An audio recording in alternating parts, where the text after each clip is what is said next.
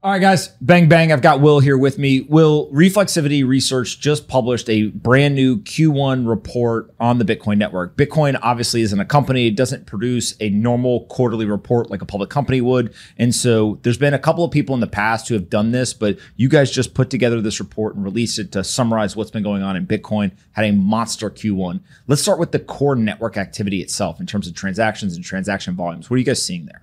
Yeah, Bitcoin passed a major milestone this quarter. If you look at the cumulative value of all the transactions and number of transactions that have taken place on the network, Bitcoin's now settled over 800 million transactions worth a cumulative value of over $107 trillion, which is an incredible feat for a fully decentralized protocol that's only been in existence for just over 13 years.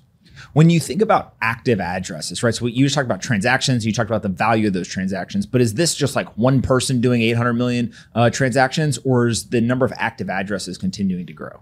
No, yeah, absolutely. When we look at the active addresses, which is looking at sending and receiving transactions on both sides, we can look at essentially on like a high time frame view through a 30-day moving average and look at what's the kind of multi-year usage of the network.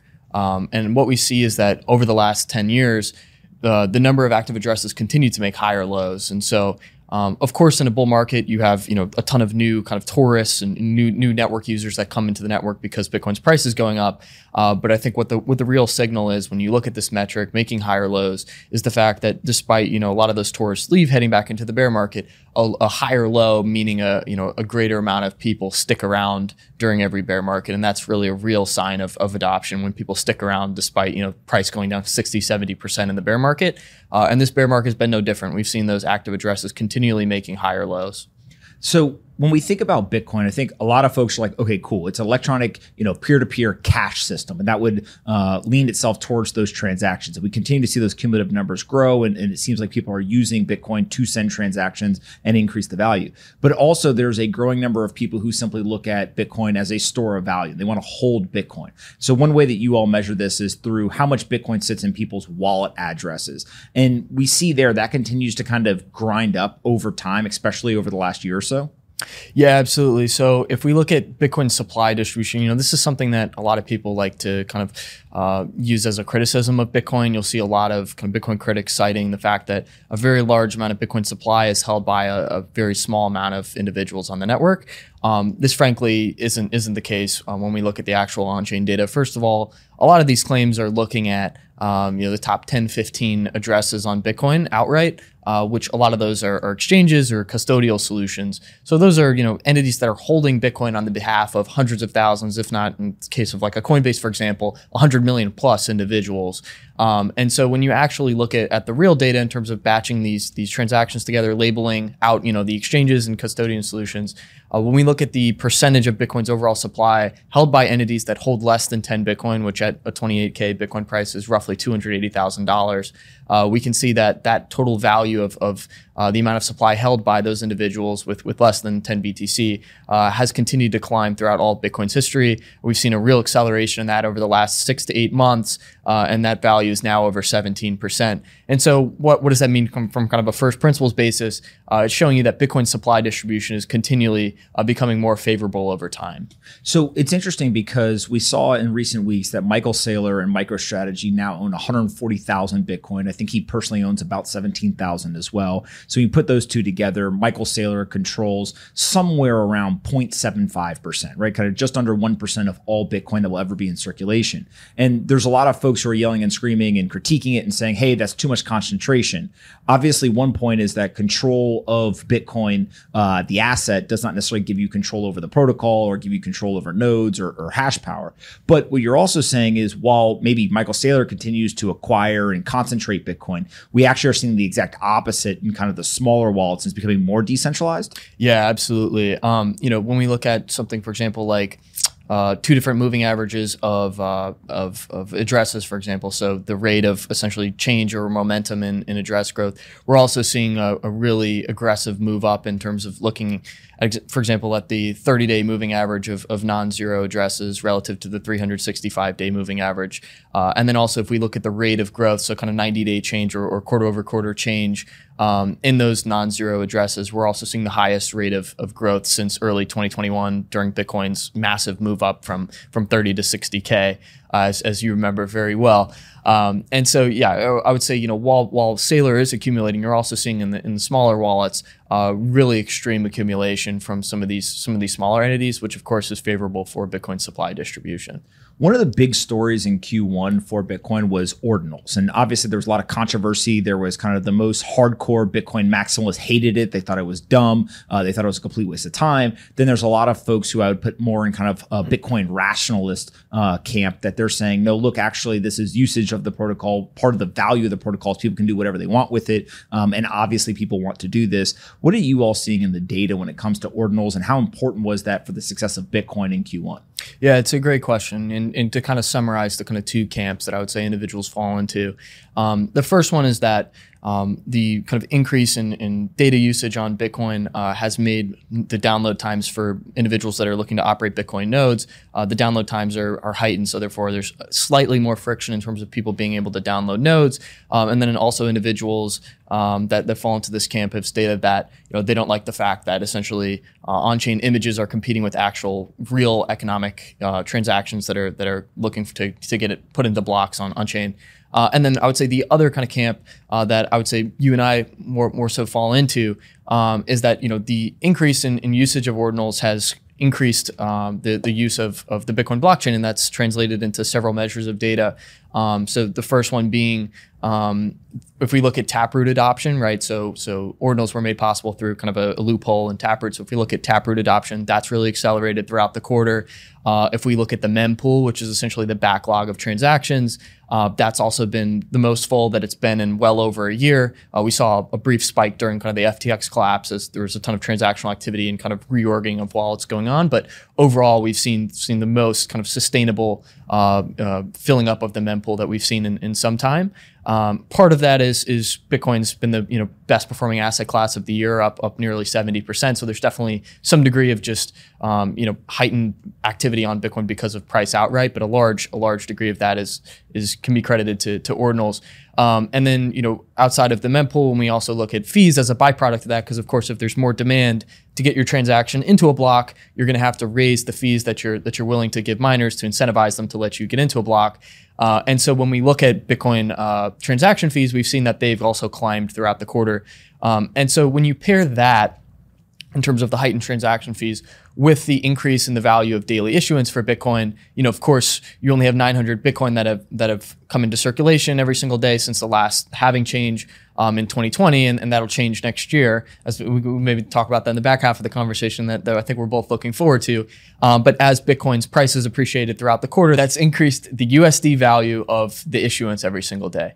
And so when you pair the increased value of transactions with the increased value of issuance, that's translated to, when you put those two things together, overall higher USD denominated value of revenue for miners. And so ultimately, that's a very positive thing for the security of the network, because when you pair that with also global energy prices declining, it's more favorable for miners, and we've seen that translated into hash rate ultimately. What's fascinating is if you look at total transaction fees for these miners over the last 5-6 years, the two big peaks were actually in the kind of final capitulation of the 2018 bear market, right? Kind of Q4 of 2018. And then in the summer of 2021 was another huge peak. And that was kind of the valley, if you will, when we drew down from 60,000 to back down to 30 before we went to an all-time high. And so what's interesting about the use of ordinals here and kind of the mempool filling up and transaction fees increasing is this is not because of market volatility, right? This is not necessarily being driven by a negative event. It's actually being driven by what many people think is a positive event. Do you think that is important for Bitcoin, or do you think that no, it's just whenever people want to use it, whether it's because market's going down or there's positive impact, we should just look at it as kind of a data point? No, I think it is an important development for Bitcoin because it kind of takes the volatility out of, or cyclicality out of transaction fees for miners, which is a positive thing for them to have sustainable revenue long term. And then also, as we look out into the future, whenever the block subsidy goes away for miners and they're solely relying on fees, I think you and I kind of fall into the camp of over time, as Bitcoin supply issuance kind of plateaus out, you'll see more economic activity on chain because the value of Bitcoin likely appreciates by then, and then you'll have more people actually spending Bitcoin into the overall economy. But also, I would say that ordinals add an even another kind of layer on top of that in terms of potential activity that could drive fees for miners over the long term, which allows the Bitcoin network to continue to be sustainable from an economic perspective.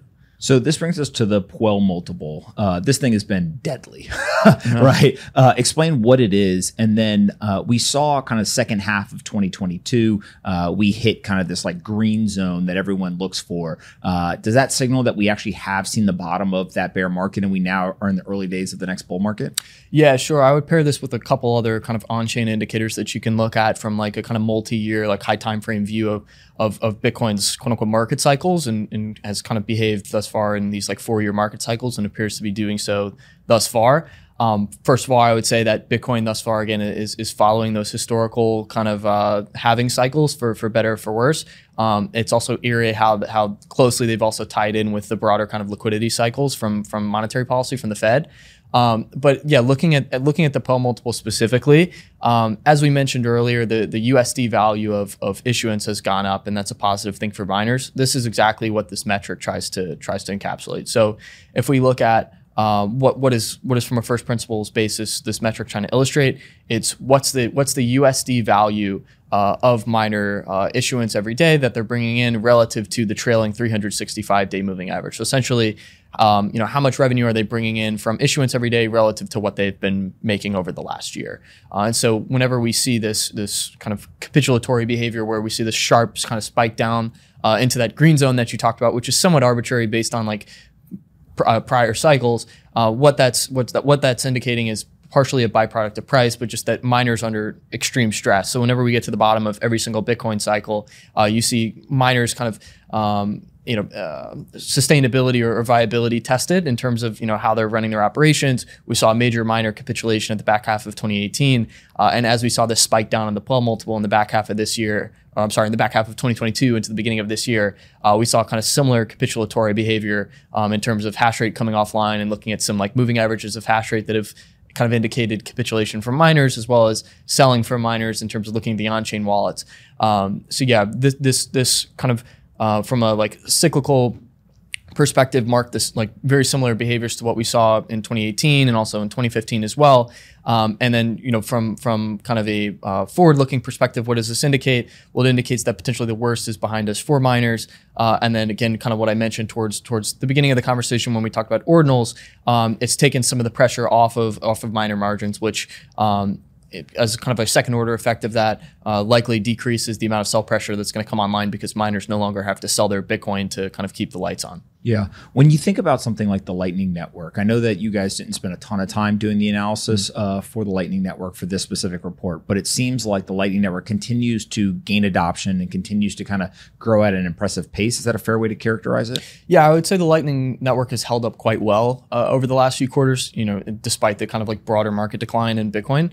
I think that kind of shows you that there's actual real underlying utility for the Lightning Network being used for things like remittances. And, there's the Bitcoin Beach in El Salvador that's kind of the most famous example of that. When we look at the USD value of Lightning Network capacity, granted this is just public data, it's increased by 50 million quarter over quarter. And overall, it's held up quite well, I would say, but we haven't really seen that kind of breakthrough point of adoption for the Lightning Network yet. But with people like Jack Mallers, Strike, and some of these other kind of Lightning Network companies, I think we're probably well on the way to it's kind of just a waiting game for seeing that kind of breakthrough in an application to push the Lightning Network forward. Yeah, we mentioned earlier the idea that the halving is coming, right? It's kind of next year.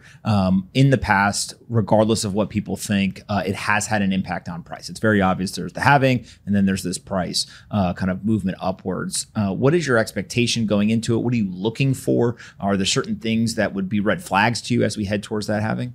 What does the halving mean for anyone who doesn't know? It means that the amount of Bitcoin that come into circulation is going to be cut in half. So it's going to go from 900 Bitcoin every day to 450 that it come out into circulation every single day. And so in theory, if you have the same amount of demand and then a decreased amount of supply that's coming into circulation, that should cause an upward drift in price. In terms of, on like a multi-year view, I think that's a very positive thing for Bitcoin's price action. But in terms of what I would be watching leading up to the halving, I would say keep a very close eye on the derivatives data, because that'll kind of give you some signals as to how the market's positioned. So in markets, it's not always about whether something's a positive or negative thing. It's about, how positive or how negative is this event relative to the market's expectations. So I would say if you see in the derivatives data that, seeing things like high funding rates along with, high open interest, that's potentially indicating that traders are, maybe getting a little overly bullish locally in terms of, prior to the halving. And this is something that we saw in 2020. We saw, of course, the COVID crash played a big role in this, but we saw in the derivatives data, derivatives essentially got jacked leading up into the halving. We saw funding rates extremely high. Open interest was climbing. So essentially a bunch of individuals understood that, on a multi-year view, the halving was a bullish thing, but maybe locally kind of levered up a little too much. And then we had kind of COVID that came in and exacerbated a liquidation cascade and wiped all that leverage out. Hopefully we don't have another type COVID-like event that will cause any type of leverage to get flushed out to that extent. But I guess the point I'm just saying is keep an eye on the positioning of the individuals heading into the halving to understand locally how maybe it'll play out and potentially be a sell the news event, on like a short-term basis. So we've seen narratives be incredibly important to Bitcoin over the years. There was obviously, institutions are coming, corporates are buying, everything from regulation, El Salvador, et cetera. We talked about ordinals. There's obviously the Lightning Network story. There's this idea of very high illiquidity in the market. Are there any other narratives you're paying attention to right now that you think are worth calling out? Yeah, absolutely. I'd say one thing on the liquidity thing, this is something that we talked about actually a lot in 2021. And I would say where I was wrong was, yes, I would say the overall supply was relatively illiquid in terms of being held by entities that had a low likelihood of moving those coins again. But that illiquidity can be exacerbated in both directions. And so I think the fact that there was such a low circulating float of Bitcoin exacerbated a lot of the downside at the kind of back half of 2022. But on the converse of that, if we do see some type of upwards price action, that's likely to get accelerated by the fact that there's a large amount of Bitcoin that's held by on-chain entities that have a very low likelihood to sell. Over 70% of Bitcoin's held by long-term holders, all-time high amount of supply that hasn't moved in at least a year, 2 years. And so I would say the available float is at the lowest that it's ever been.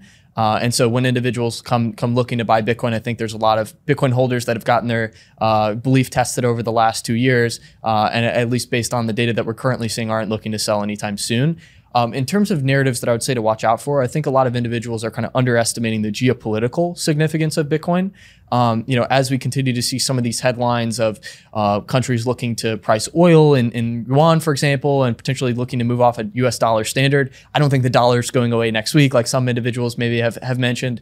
But I do think there's likely a relationship or correlation between, as we see more headlines of countries looking to move away from a dollar standard slowly, the higher the likelihood is that they have some type of, at least like a small hedge, a small position in Bitcoin. And so something I would keep an eye out for is some of these countries like UAE, Singapore, et cetera, potentially taking some type of small Bitcoin allocation. And I wouldn't be surprised to see that announced over the last few years. Yeah, I mean, that would be a pretty big development and pretty incredible. Where can people go find you online or find out more about reflexivity research if they want to get this in their inbox? Yeah, absolutely. You can check out reflexivity at reflexivityresearch.com. We're also on Twitter at reflexivityres. And then you can check me out on Twitter at wclemente_III. Awesome. Well, anyone who wants, highly suggest go and subscribe Reflexivity Research. These guys are doing a fantastic job digging into the data. They are creating all sorts of different reports, and I've been learning a lot from them. And it's pretty cool to be working with Will and the rest of the team. So if you want, go check it out, reflexivityresearch.com. I appreciate you doing this. We'll do it again in the future. Thanks, Pomp. Talk to you next week.